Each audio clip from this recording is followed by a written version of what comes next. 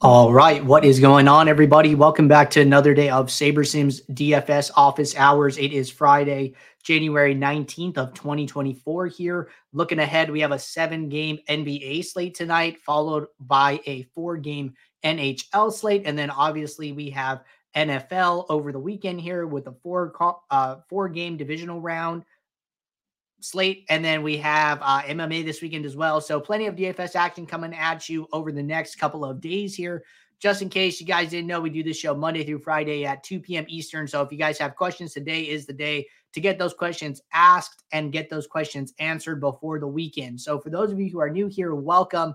My name is Andrew. I'm one of the coaches over here at SaberSim. This is a show where we go over how to use the SaberSim app, answer any and all DFS related questions. You get your questions in one of 3 ways here. First off, send us an email, support@sabersim.com. Second, post it live in the YouTube chat. Third way, post it in the office hours channel in our Discord server.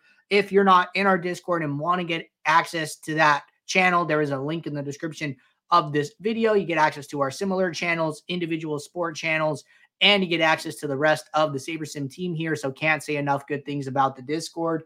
But with that said, we're going to jump right in here. We're going to get the app pulled up, and then we're going to start with questions that came in the Discord as always, and then we'll jump over to the YouTube chat. Okay, everybody? So a lot of back and forth here. All right. Question from Frizzled, and it looks like there was quite a bit of back and forth here, but I have not read this. So Frizzled said, has there been any data collected on using projected score versus Saber versus risk-adjusted ROI and results on FanDuel versus DK? Have everybody using projected on DK while using Saber, same contests and rules on SaberSim, both late swap, etc. And he made a decent amount more over a 6-week span. I made a similar amount more on FanDuel. So one thing with like any and all back testing, guys, is that DraftKings allows for contest data to be downloaded. Like you can download a CSV of the lineups in your contest. And that is how you do any type of back testing in daily fantasy sports. Like that is like the key component is getting that data. That's how we run the live sims. That's how we do the live ownership, etc. Here, FanDuel does not allow for that data to be downloaded. So we are unable to bring in all of that data. Like we're lucky that we even have the contests for you guys to right click and auto add contest sims.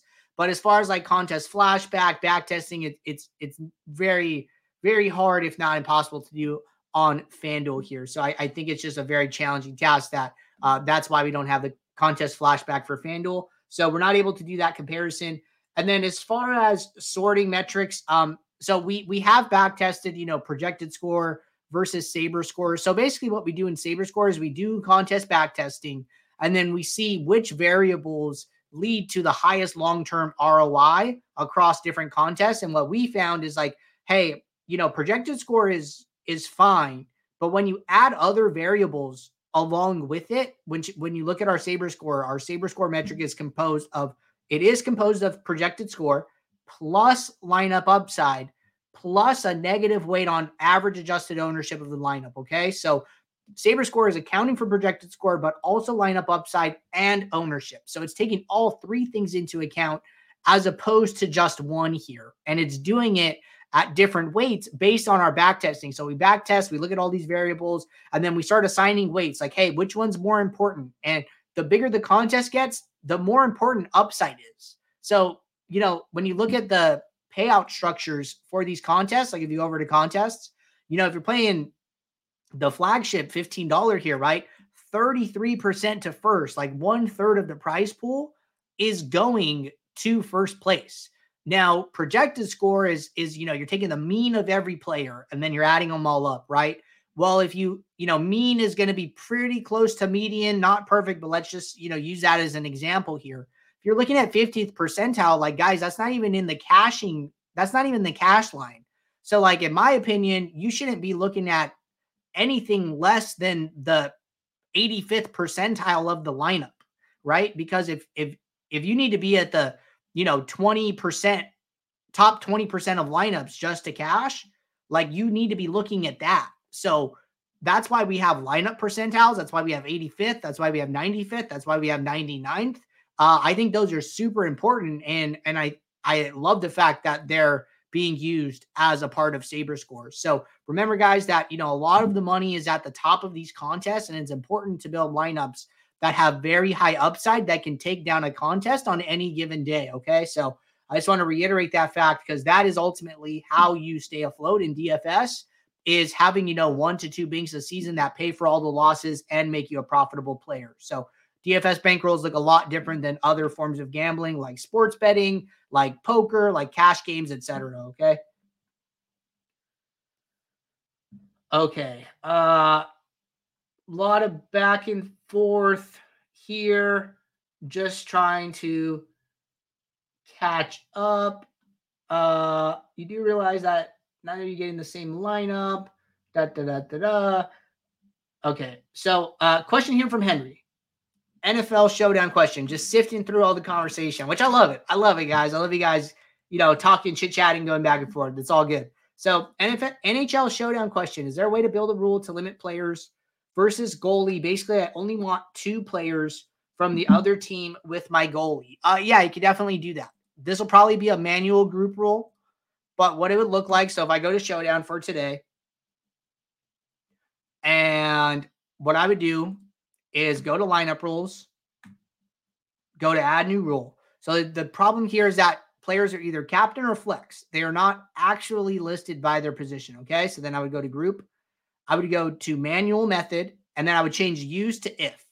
So I'm going to say if at least 1, then use no more than 2. So then the question here is, I only want max 2 from the other team with my goalie. So then what I would do is I would sort by team. So I would go to Detroit.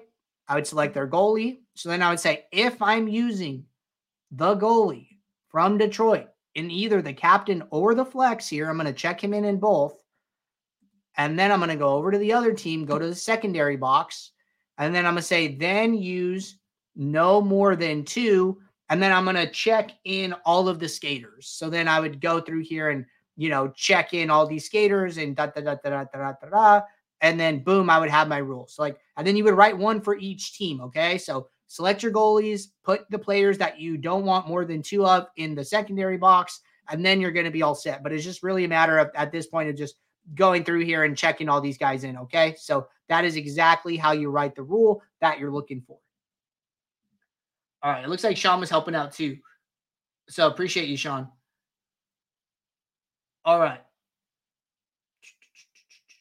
Got some feature requests for NHL here. I see those guys. I will get those back over to the team. All right. Question here from Skyhook, who just absolutely, I don't know if you guys missed it, but Skyhook just absolutely toasted a slate earlier this week or last week, dude. Congrats, man. He took 5 out of the 6 top positions. It's pretty gnarly, dude. All right.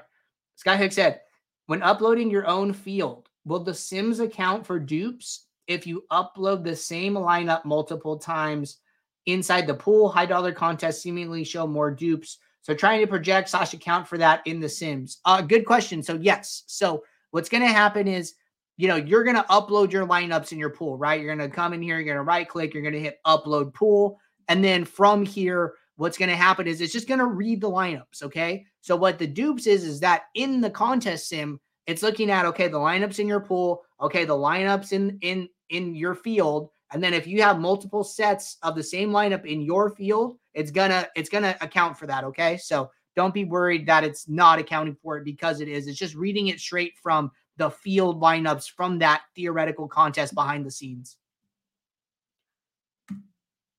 Skyler said, appreciate you, man. Yeah, dude, that was sick. All right.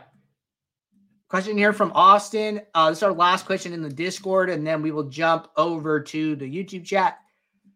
Question says, if playing multiple different satellite contests for a single sport, do you recommend doing a different satellite lineup for each contest using the satellite settings with appropriate sizing? Just go. So yes, I would do that. I'm sorry. It said just going with the highest projected satellite lineup, or is this just a risk tolerance question in your opinion?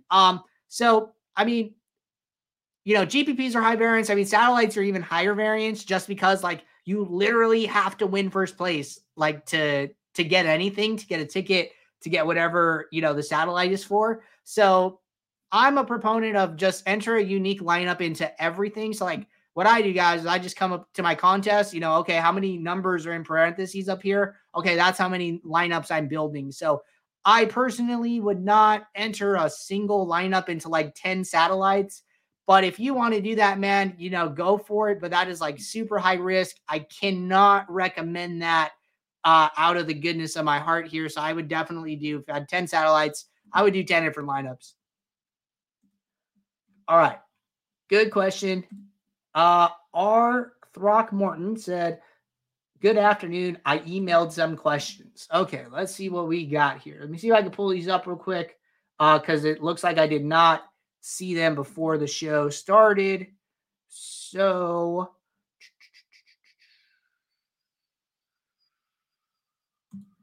possibly. Okay, so I'm not sure where the questions are at the moment, but I promise to get back to you after the show. I will read the questions and then I will answer the questions and get back to you. And then if might do it via email, might do a quick video for you. So let me look for those and I will get back to you.